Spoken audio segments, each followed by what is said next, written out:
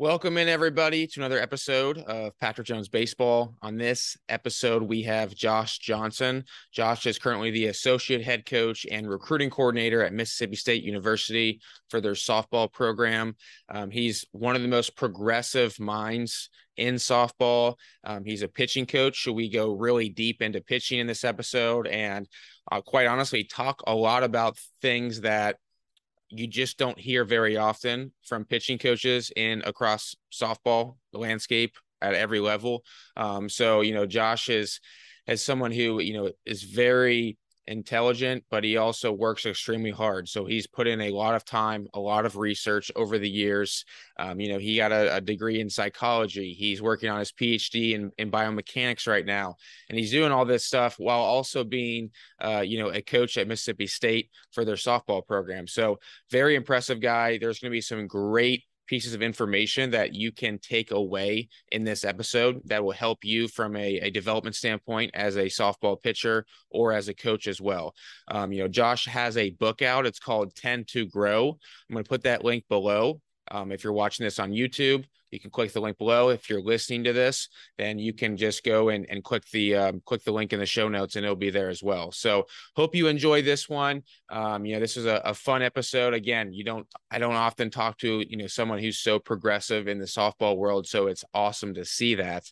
And, one of the exciting things that, that I've been doing lately in the softball world is, I've been creating a product for softball hitters. So if you head to patrickjonesbaseball.com/softball, put your name and email in, and you will get instant access when this course goes live. So patrickjonesbaseball.com/softball, put your name and email in, and I'll be coming out with my new softball hitters course very soon. So check that out if you haven't already, and we'll make sure to get out some great information to you as soon as possible. So, ladies and gentlemen, here is now my episode with Josh Johnson.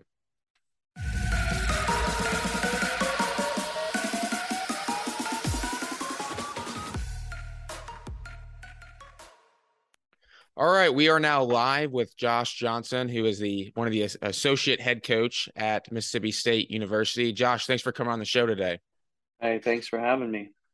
So I was doing some research on you. You've got a really impressive background just from an educational standpoint. I saw, you psychology major, and then you got your master's in applied psychology, I believe, working on biomechanics degrees now. So I think it's cool that you clearly value both, right? The mental side and then understanding how the body works and things like that. And so my first question right out of the gate is, what are your thoughts on visualization, and do you like promote that to your players? Yeah, so when I was at Florida State doing sports psychology, one of the guys that was one of my main professors was big on visualization and mental imagery and all this stuff. And my thing is that everything we definitely do that here. We have specific mindfulness sessions, especially when we get to 20-hour weeks with the pitching staff, and I walk kids through different mental imagery and stuff. I think just like anything, visualization and mental imagery has to be trained. It takes practice to get good at it. Some kids are really good at it right away. Other kids, it takes a while. But I think it has its place. And I think for me, at the beginning, when I was working in the sports psychology realm, my professors were all about talking about the best performance and the best performance. But to me, I find the most valuable imagery and visualization sessions are about mitigating the problems we have.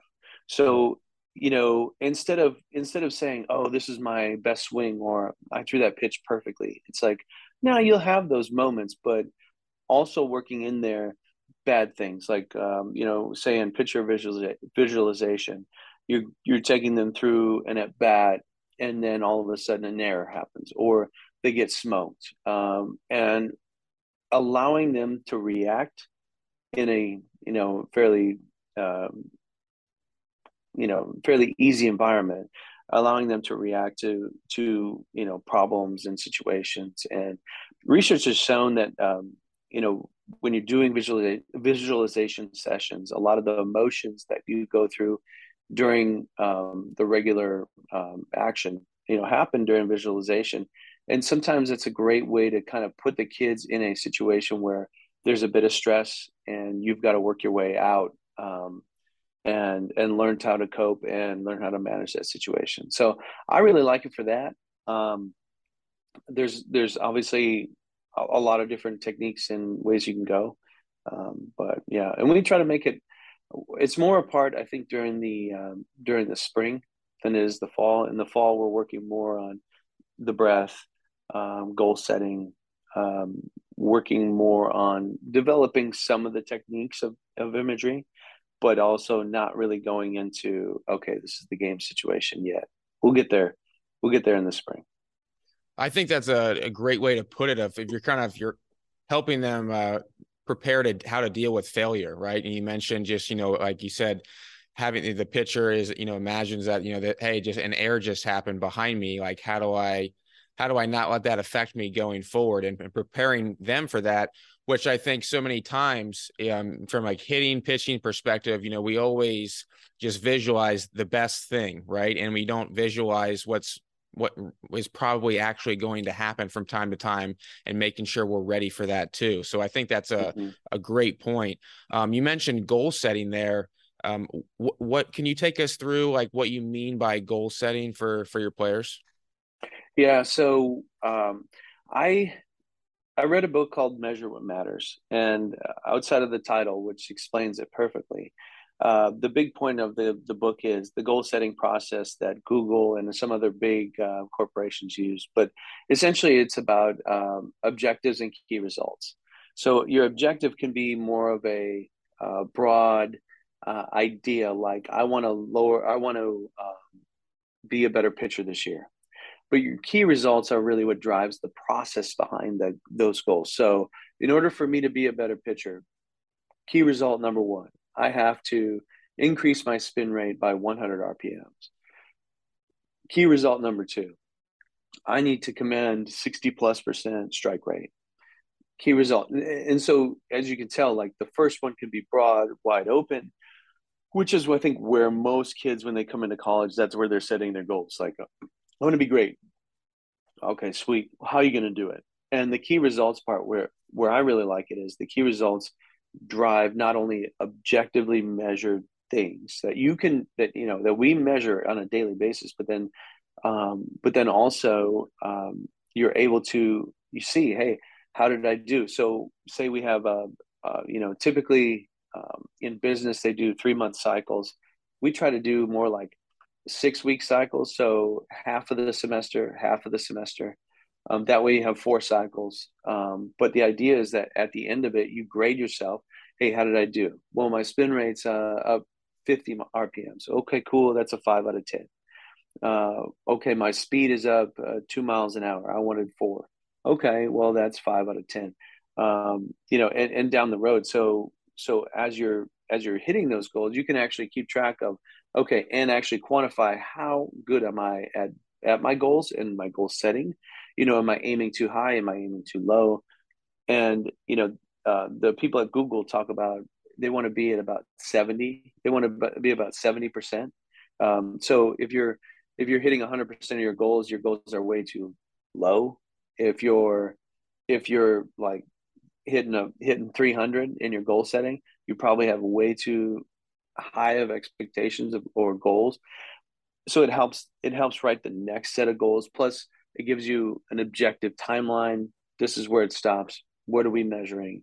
That kind of stuff. And going back to Measure What Matters, if spin rate is important in that program, it helps that the girls understand that they know where they want to go with it. And that to me drives the process, which is, of course, what we want, right? We want to drive process. So I like that method. There are a ton of other methods to goal setting. That to me is my favorite. I like that because it you make a goal, but it also there's a plan that's built within that. goal too on how to actually get there. That's what I like about it. And I think, you had said earlier, players come in like, oh, I want to be great. And then it's like, well, how are you going to get there? Right. I mean, you can't just, will your way and not really have some type of plan. And I think, yeah, you said Measure What Matters is the name of the book. Yeah, yeah. And the other thing too, I like to post them. That's the other key component. Okay. Post them so everybody can see, so that they're held accountable. And then beyond that, whenever it's a practice session, and say we're going through one of our more volume based bullpen, and I look over and I see a kid that's really not intentful about their command, and I go, "Hey, don't you want to hit 65% strikes?" Yeah. Well, are you working on that right now? No. Okay. Check back in. And then you have a constant reminder of, okay, and it's individual. So where's my process? And then you get other things like, okay, player A wants to work on a rise ball. Player B is very good at her rise ball. So she wants to work on her changeup. But player B goes, hey, show me how you're gripping your rise ball. Now you get collaboration too. So they start to talk to one another about, okay, what is it that um, helps you throw your rise ball? Maybe those cues will help me. Mm. So you get a lot more collaboration, you get a lot more team effort rather than, yes, they're individual goals, but you get a lot more team involvement in that. So yeah, Measure What Matters. By it's over there somewhere. Um, I'll get it for you. We'll get it for you. If nothing else, I'll email it to you. Okay. And you mentioned that you post that like just like outside the locker room for everybody to see, or like what's the setup? Well, for us, it usually was inside our bullpen. So Okay. we have our indoor had a sectioned off kind of bullpen area, and I would put it on the wall. They have since torn that down because we're rebuilding a brand new indoor facility. So now I'm not exactly sure how I'm going to do that. I've done it on Google Sheets where everybody on the staff is has access to the sheet. They don't. Most of the girls don't really look at it, but it is something for me to reference whenever we're working in the bullpen. So I'm not totally sure. We're doing most of our bullpen work outside, and chain link fences aren't great for that. So we'll see. I'll figure out a way. I'm slowly learning how life works without an indoor facility to ourselves. That's awesome. I got a question. Why, you seem, I've talked to a lot of baseball and softball coaches, and you seem like you've done a lot of research. You've spent a lot of time, learning your craft, and you just seem like someone who has a growth mindset in general. Why do you love softball, and then like more than, not want to say more, but why did you pick softball over baseball? Because I just listening to you talk, it reminds me a lot of the pitching coaches that I talk to in Major League Baseball. And so I guess Mm-hmm. why did you pick softball instead of going the baseball route? Well, I think ultimately it was, softball is where I reached the highest level as a player. I mean, that's probably it. But when I was younger, I was introduced to fast pitch by my dad. He played, and that's where I hung out. When I was a kid, and I played college baseball at a D3.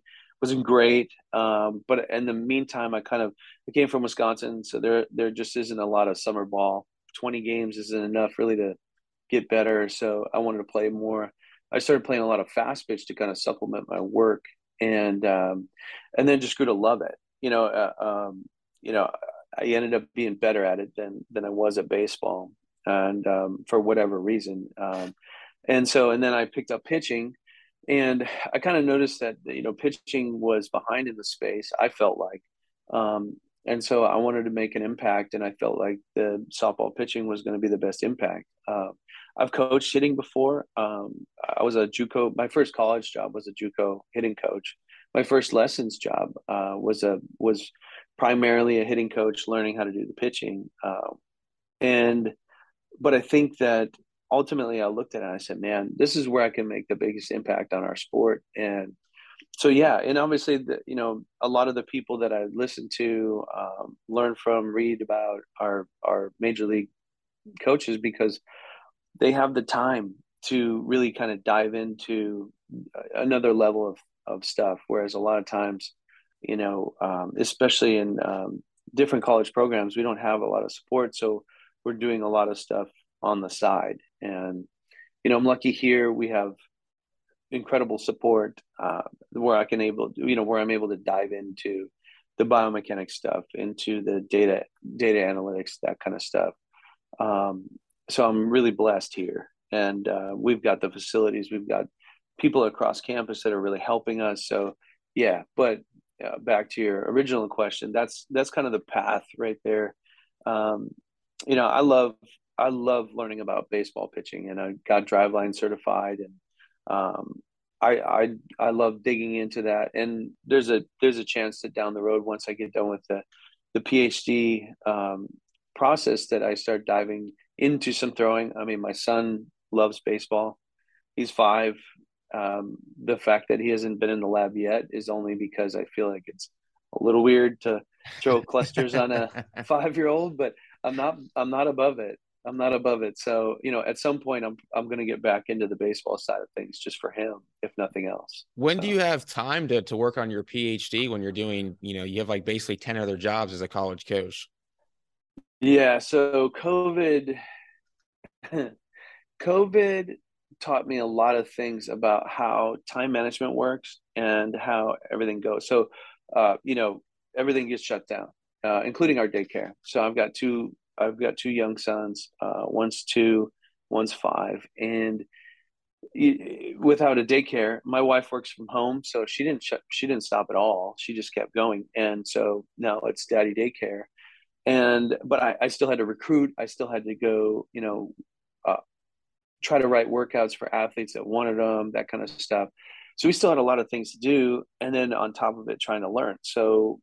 Um, so I don't know what happened that clicked in, but it's all of a sudden it was like I could figure out how to change how I dealt with time and manage that better. And so, but remember too, the biomechanics, I'm learning about softball pitching. Like I researched softball pitching.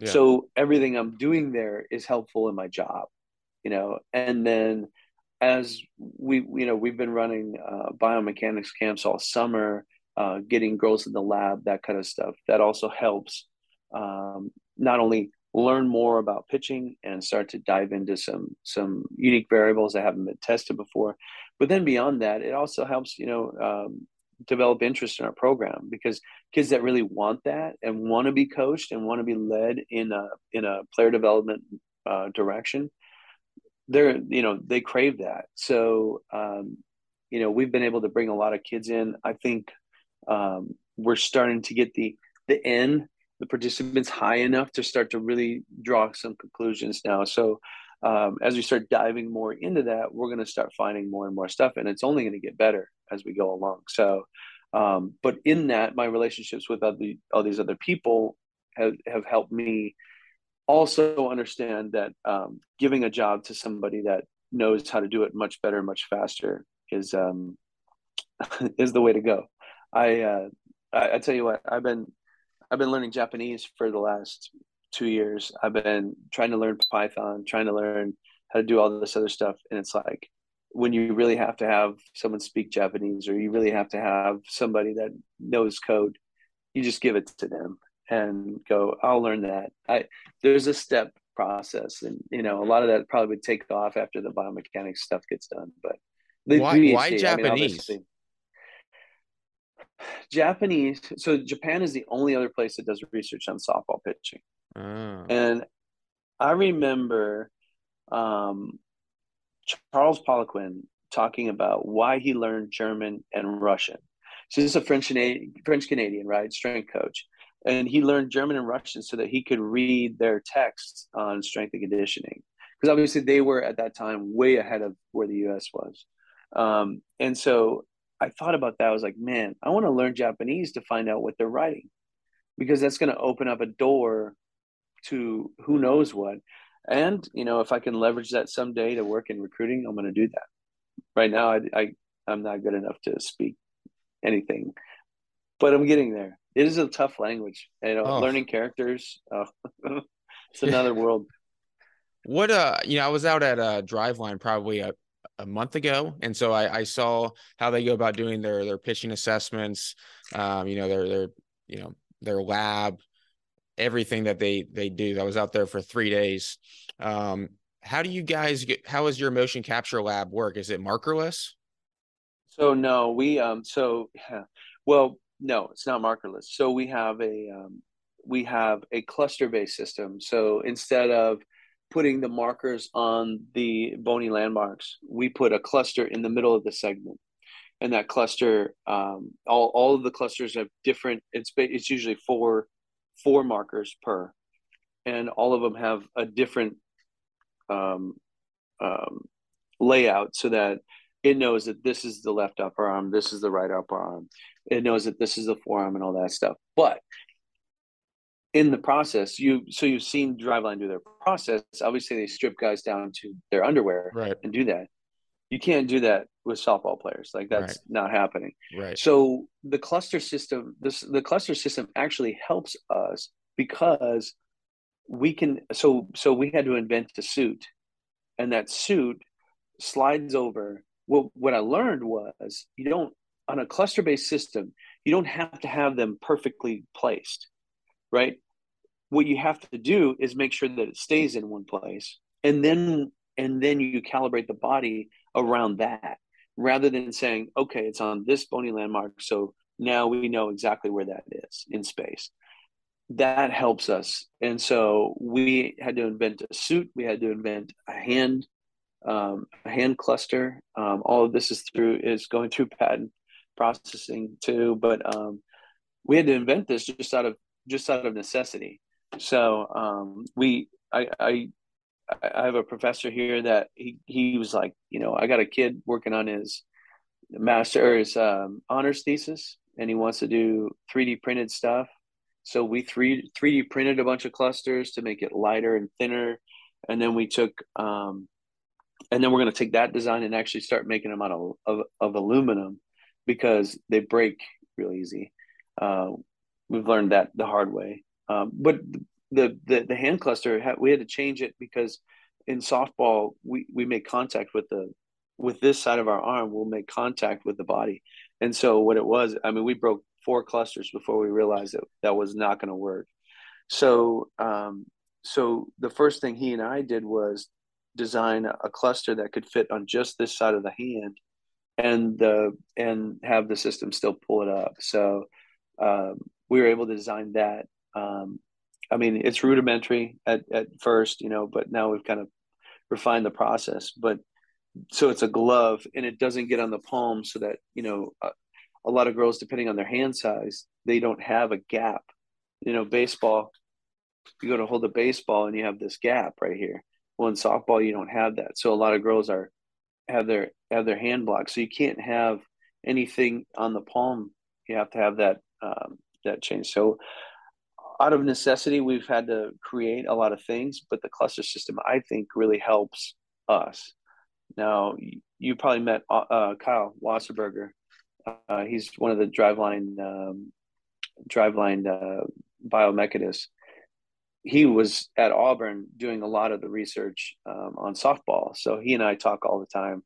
I'm constantly asking him about how to set up variables and how to create them in the motion monitor system and all that. So he's been actually the entire company has been a great resource because, essentially what we're trying to do is create their model of research, starting to compare slow throwers versus fast throwers instead of comparing it all to a spectrum of velocity.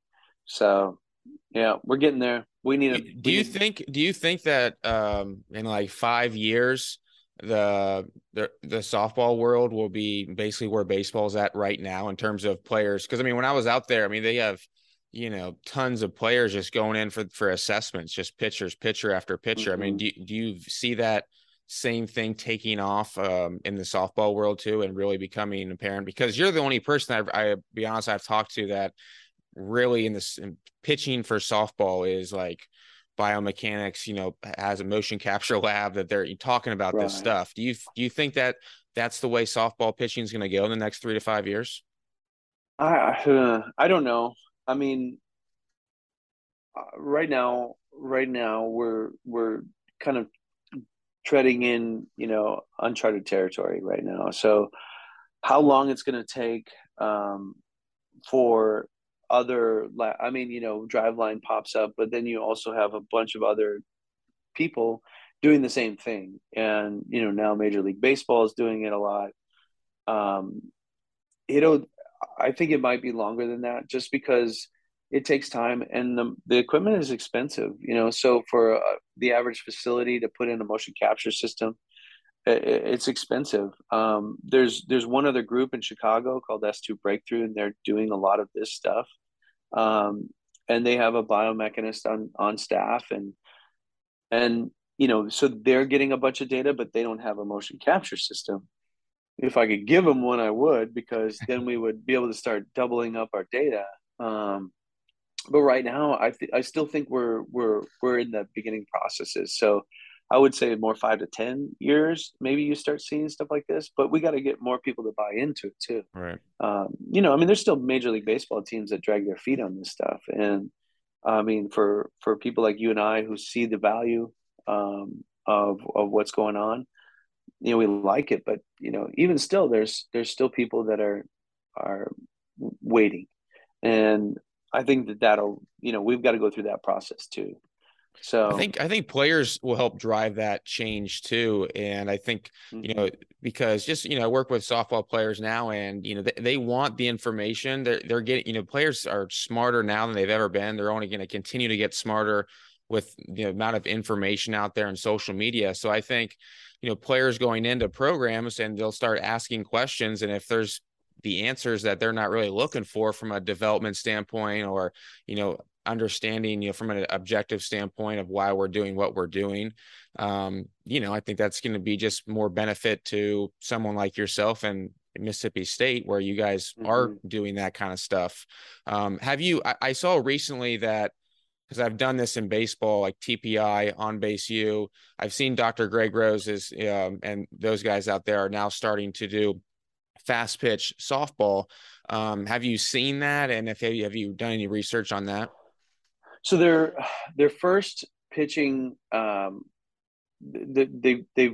got their pitching screen out now. I believe the first time that they presented it was this summer in San Diego, or maybe it's about to happen. I can't remember, but I've gotten to speak with Don Slott and Dr. Rose, and I think they're in the right space. They're trying to use motion capture to find what all this, and we movement screen our athletes. It's a bit of a hybrid with some of the on base use screens with a few of the elite baseball screens that make a lot of sense. But I think that I think that I will try to get certified when I get the free time. But I think I'm interested to see it myself. I think that they've got a pretty good idea of what's going on. I wish I had the money and time to go through all of it: TPI, on base U, pitching, on base U, hitting, on base U, softball pitching, just to see the subtle differences. Yeah. And I've got a few other friends that we kind of talk about different screens and stuff like that are really big into PRI and SFMA, that kind of stuff. So it's I don't know that I know that on base U has gotten pretty close in a lot of things. So I'm interested to see what the pitching one looks like, and then go from there. But yeah, of course, it's one of those things. When it comes to new stuff like that, I'm always like one to learn. I always want to Yeah. go. Yeah. You know.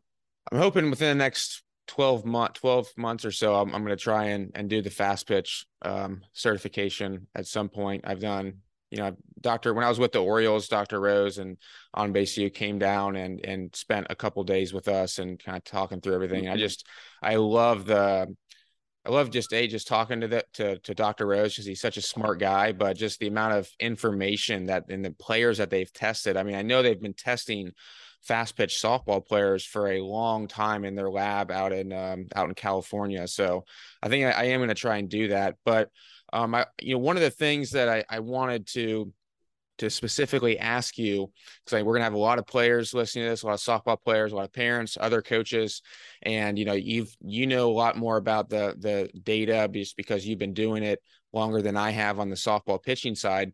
I mean, what are some things that softball pitchers, based on the data that you've seen or maybe have collected, what should they be focusing on in high school right now? Mm-hmm. So, I mean, I know you just brought it up, but I think the lowest hanging fruit every single time we do one of these biomechanics camps, the lowest hanging fruit is always a movement screen. It's always in there. And I think that, you know, being able to understand how you move, it doesn't mean you have to change everything, but it means so much if you're trying to do X movement and your body won't let you, then you have to fix either the movement or you have to fix your mobility or whatever it is, or not try to do that movement. And I think that to me, I think my first camp I didn't do the movement screen, and I said absolutely not going to do that anymore. I'm going to do that because it's just such valuable information, and you're right away you've got things you can fix and or help mitigate. And to me, that's where injury prevention comes from and all that. I also think that in high school, learning how to move properly in the weight room is huge. My advice to every high school kid, I don't care if it's baseball or softball, is if you're with a strength coach, just make sure that they're movement based, not just going for overall numbers. Mm, Because when you're number one, it doesn't matter. Like, I'm sorry, but there's no real good measurement outside of maybe the Proteus for rotational strength, and because of that, your squat isn't going to correlate with bat velocity or pitch velocity. Your deadlift isn't, your bench press isn't. So you get people that are chasing those numbers, you're in the wrong spot because those don't really translate to our sport. That doesn't mean you don't do them. It just means they don't translate. So talking about and understanding how to move properly to me is the easiest way to get better faster. And then the next part is if we're talking about softball pitchers, um, almost always when we throw kids on the Rapsodo, people don't understand the value of movement difference. So let's say you're a drop ball pitcher, and that's great. Your drop ball drops 5 to 8 inches somewhere in there. Um, you get it up to 10. Okay, great. What's everything else doing? Um, you get a lot of coaches that sit on a pitch all summer long, and so the development of a secondary pitch isn't there. And if all you do is play, you're never going to get better. And so many kids come down, and their movement profile literally has a dot right in the middle of the screen, and it's like, okay, they've sacrificed movement for velocity or movement for location, and it blows my mind. All of that can be worked on at the same time. I I just truly honestly believe you can do all of it and get better. And but you got to be able to identify those things right away to help you out. We have kids come to camp, and I mean, we had a kid come to our last camp who mowed everybody down, but her movement, I mean, she had less than 3 inches of movement, vertical or horizontal, and it's like that's not going to work in the SEC. It's just not going to work here. And so, not to say that I understand as a pitching coach, I'm going to have to add value. I'm going to have to make that better. But if you're starting with a 14, 15-inch spread, that's way better than starting with a 5-inch spread between your pitches. And now we've got to really stretch those out. You spend 2 years just learning pitches and how to command them in a game. So to me, I think you focus on the movement, make sure you can do that. The movement, getting more efficient as a mover will help your velocity, regardless of your mechanics. And then, obviously, throw the ball hard. Stop throwing 150 pitches in a bullpen session. Start throwing 75 as hard as you can, and with intent and doing all that. And I think you get a lot better faster. What's your take on weighted balls for softball pitchers? Love them. I I I have a saying in the bullpen where I say variability is a good thing. Variability is good. And when I grew up, it was all see if you can repeat the same motion over and over and over. Can you repeat it? Can you repeat it? And I've since learned that not only leads to injury, it also leads to frustration and a lot of times delayed learning. It takes forever to learn whenever you're just trying to do the same thing over and over and over again. So variability is good. So that means weighted balls are good. So um, we're in an on-ramping phase right now, but we'll go into weighted balls next week. Um, we throw plyo balls. We throw all kinds of stuff. Just some of it with full on intent, some of it not, but just trying to figure things out. And I think that goes with not just velocity, but learning pitches and being able to manipulate the ball with different weighted balls. That to me is super important. So um, we put them all over. I mean, I'm not talking about a 3 pound ball at a 100% velocity with a full pitch. I'm talking about, yeah, we throw the big black driveline ball, for a very controlled, simple movement. As we get lighter, we get more dynamic. And um, you know, I just I don't know how people don't do that. And I'm a big believer in the ecological approach. So I'm a big believer in differential training, which of course throwing different weights is part of that. So Yeah, it makes sense why you would do that. Maybe in softball because it's underhand and in baseball it's overhand that people don't buy into the weighted balls to help increase velocity and help arm strength and things like that and just overall health. I'm not really sure, but I am kind of surprised that more people haven't bought into that on the softball pitching side. mm, yeah, sometimes it just takes a little while for people to figure it out. Um, we just got done talking about, some of the things that, high school pitchers out there, and this is I'm speaking specifically to all the high school pitchers out there right now that Josh is talking about. First thing is how important it is to get a movement screen and and just know yourself from a moving standpoint. And Josh, would you say that finding somebody who maybe has maybe not necessarily a background in softball, but maybe just on base U certified or TPI or something to do this movement screen, or do you think just the average strength coach knows enough to be able to help them with that? I I just I know there aren't a lot of strength coaches that work in the private sector, and a lot of softball pitching coaches that work in the private sector that do that. Um, so I know it's hard to find.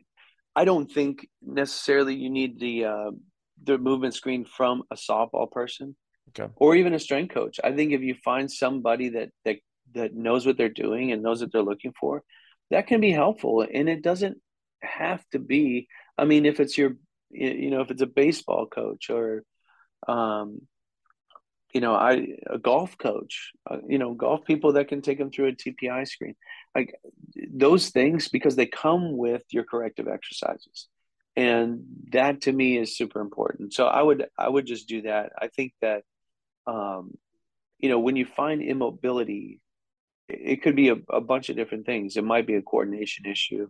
My favorite explanation of it is Nick Winkelman, who have you read his book yet? Yeah, he came on, like he did some stuff with us when I was with the Orioles, so we did a bunch of Zoom Yeah, calls with him, and he was awesome. He was awesome. love that dude, and I like the way he describes it. Sometimes it's a car problem, sometimes it's a driver problem, and you got to figure out which one is which. If it's a car problem, then you're probably talking about I got to do some mobility issues, that kind of stuff. If it's a driver problem, well, then it may be a coordination issue, and you just got to figure out which one is which. But here's what I know: until you fix the car problem, the driver is not gonna get any better.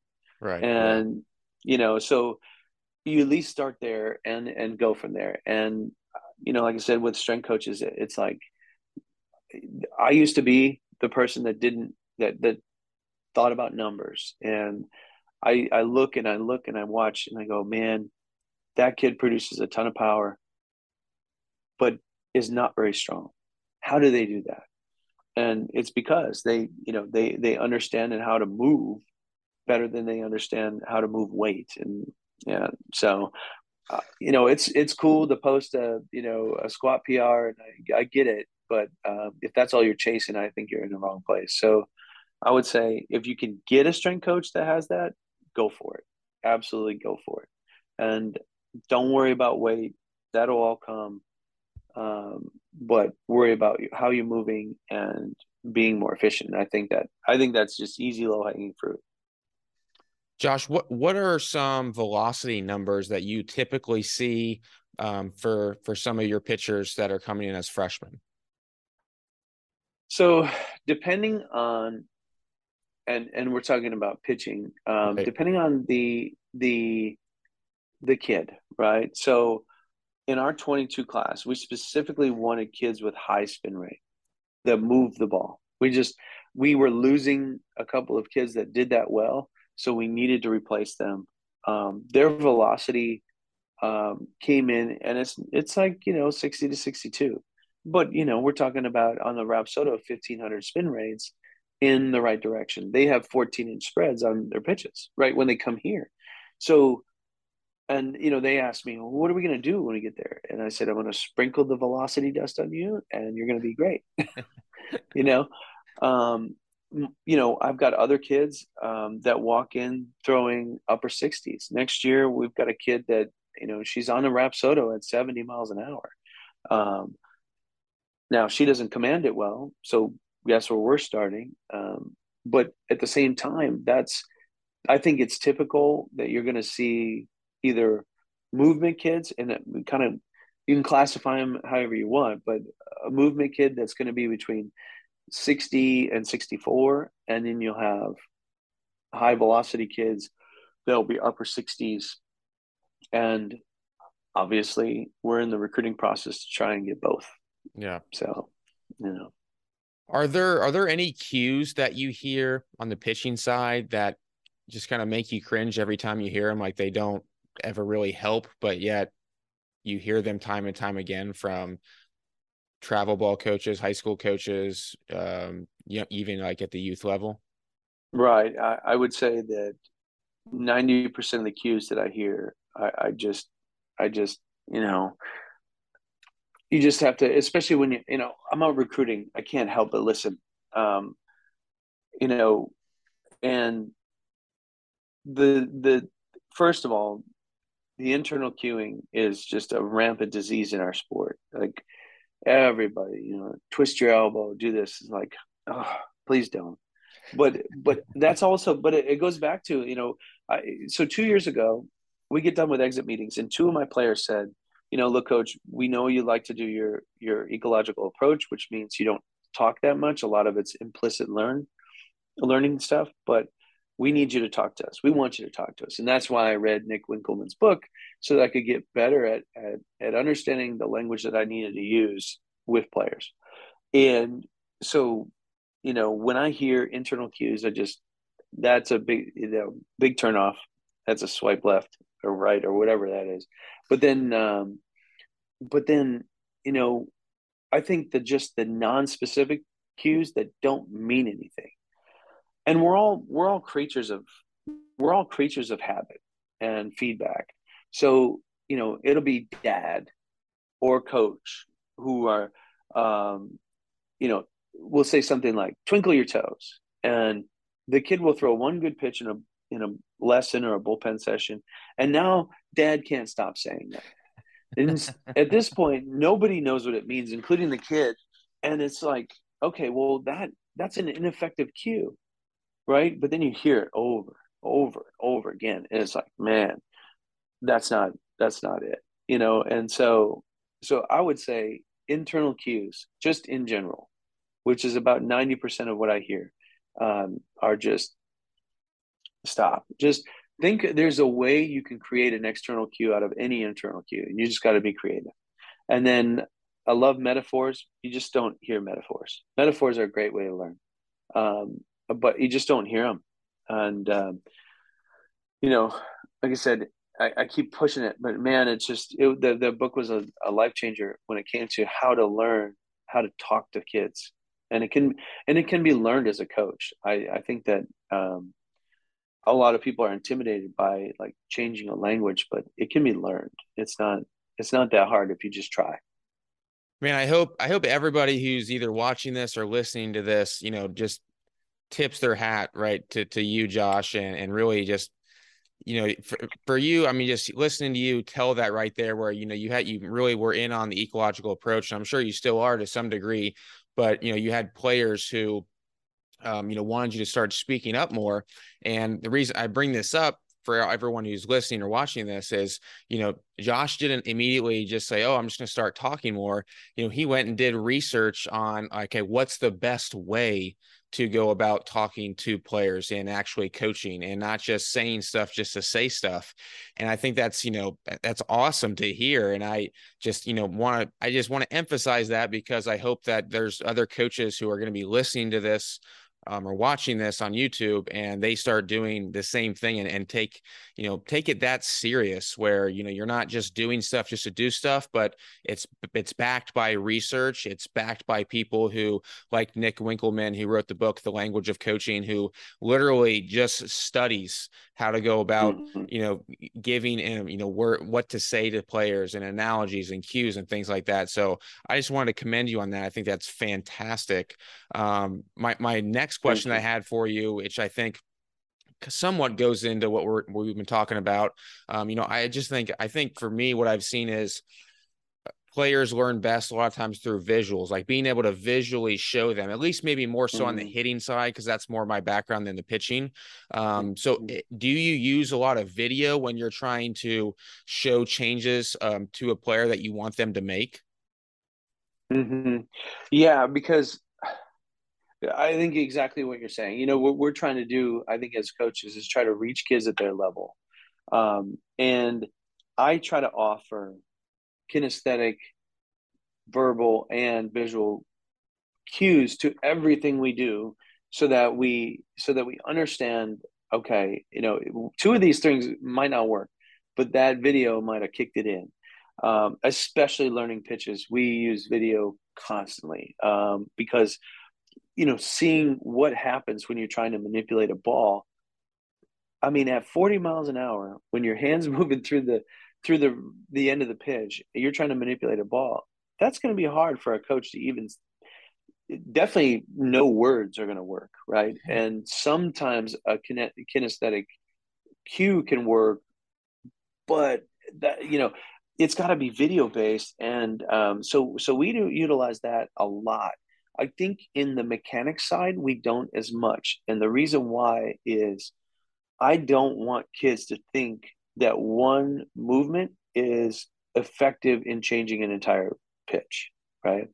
So I try to develop drills that kind of force or implicitly teach a certain movement and that I'm trying to get them to create. And I give them specific, maybe a goal. Like, okay, if we're trying to learn how to sequence our kinetic chain better, then I'm going to get you to think about the first part of that chain, right? The beginning of that chain. And I'm going to give you a cue, um, external, of course, right? External cue. But that leads to that goal, right? And then develop a bunch of drills that kind of work in that way so that if the you know the goal is always the same and they you know their movement solution is going to look different than their teammates, but that doesn't matter. You're just trying to get them a little bit better each time and get them to find their own way of doing something. You know, I had kids. Our best pitcher at the end of last year was Annie Willis, and she's not like she'll even say she's not super athlete. She's athletic for a kid that was a lifelong pitcher, right? but she was, we constantly had her doing drills to work on kinetic chain. And when she got here, she was 62, 63. She left around 70 and, um, and was able to manipulate pitches and all that stuff. But I, I do the drills that way so that they don't have to think about it and they can still work at top velocity while they do it. Because what I find is a lot of people do submaximal training and then that never translates to the next thing. And so we not only do we want them to do everything at high velocity, but then we on top of it, we want them to spin their pitch while they do it. So change the pitch every time, and keep it as variable as possible while trying to focus on the thing. And I mean, I'm notorious for starting to tell stories about my kids in the middle of a bullpen session just to throw the vibe off, just so that they stop, so they have to concentrate more. My kids think it's hilarious, but and the people that know what I'm doing, it takes them everybody that's in the bullpen, they don't realize what I'm doing until they do, and then they're like, I was focused and then I lost. But that's part of the point. The game is going to be all over the place. You're never going to be that locked in, and if you are, you're probably missing something. Baseball and softball isn't about like this tunnel vision like Tiger Woods can get. You're talking about things are happening around you. Even as a pitcher, I get that you control most of the game, but you have to be aware of what's going on. So you can't be so locked in that you forget to cover home plate, on a pass ball, or you forget to do this and that. It can't be that way. So in the process of trying to develop all of this, right, all of this, there's got to be a video component. Yes, right. I like to pick my spots. I like to pick my spots for the implicit learning. I don't think that you can do a lot of pitch training. You can, but you can't on implicit, learning implicitly. And I think that, when it comes down to it, we watch a lot of game film to really help to understand, like, what are we trying to do here? What is the main goal of what we're trying to accomplish? And let's use our game video to understand that. So, and shoot, we do. I mean, I do video on my pitchers to make sure that nobody can pick the pitch from the side.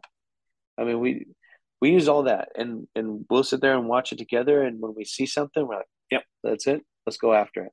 So, yeah, and I mean, I'm also a big believer in having the kids drive their own training. So, I want to show them video so that they can say, "Hey, I noticed this.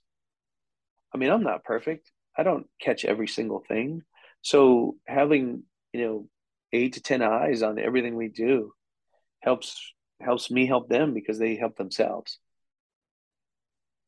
Love that. I think that's very, very well thought out. And, I'm not surprised, being how much, how careful you've been and how tactical you've been and how you go about using video with your players. What's your take on player plans? Like, dude, when your players show up every day, is there a plan that they have in place for them that they know exactly what they need to do? Or is it more so like just kind of you provide a framework and within that there's some variability and there's options for them? Right. So each one of them has we kind of have like the same skeleton, right? So it'll be, okay, we're going to drive, we'll have correctives, activation, that kind of stuff, the bands, all that. I mean, the warm up looks like this big block, but it really is only like 10 minutes of work. And then when we get to, and we can do a lot more bullpens than baseball pitchers. So we have a huge advantage in that. But so once we get to, so we've got, a lot of things that are the same. When it comes to the bullpen, it's like, okay, now we have our individual thing. So we start off individual with the correctives, we end individual with the bullpen session. Obviously, the activation can be the same. For the most part, we're trying to activate the same things anyway, so it doesn't matter. And then the cool down's the same. And I also allow for like variability within those. So I'm not the one harping, you got to do it this way. That's not the case. A lot of time we do a med ball throw every day, as part of our priming, to get the muscles firing and all that. And my only cue is ever just throw it as far as you can or throw it as hard as you can. That's it. Jumps, we do the same thing with jumping. But I think at the end of the day, the bullpen, the part where they're actually doing their work has to be individualized. Now, for each of them, that'll look a lot the same. They're pitching in the lane, they're throwing to a rep zone and all that stuff. But what we throw and where we throw it, there's obviously variable, right? And specific to the kid. So, as we're developing that stuff, a lot of it, again, going back to those goals, going back to those process goals, we sit there and go, okay, you're working on command. So let's fire up, whether it be targets or whatever we're going to do, let's focus on that and make that part of what we're doing. Love that. Josh, this has been a ton of fun. But before we wrap everything up here, I do want to add, you do have a book out, Tend to Grow, right? We'll put the link in the show notes page.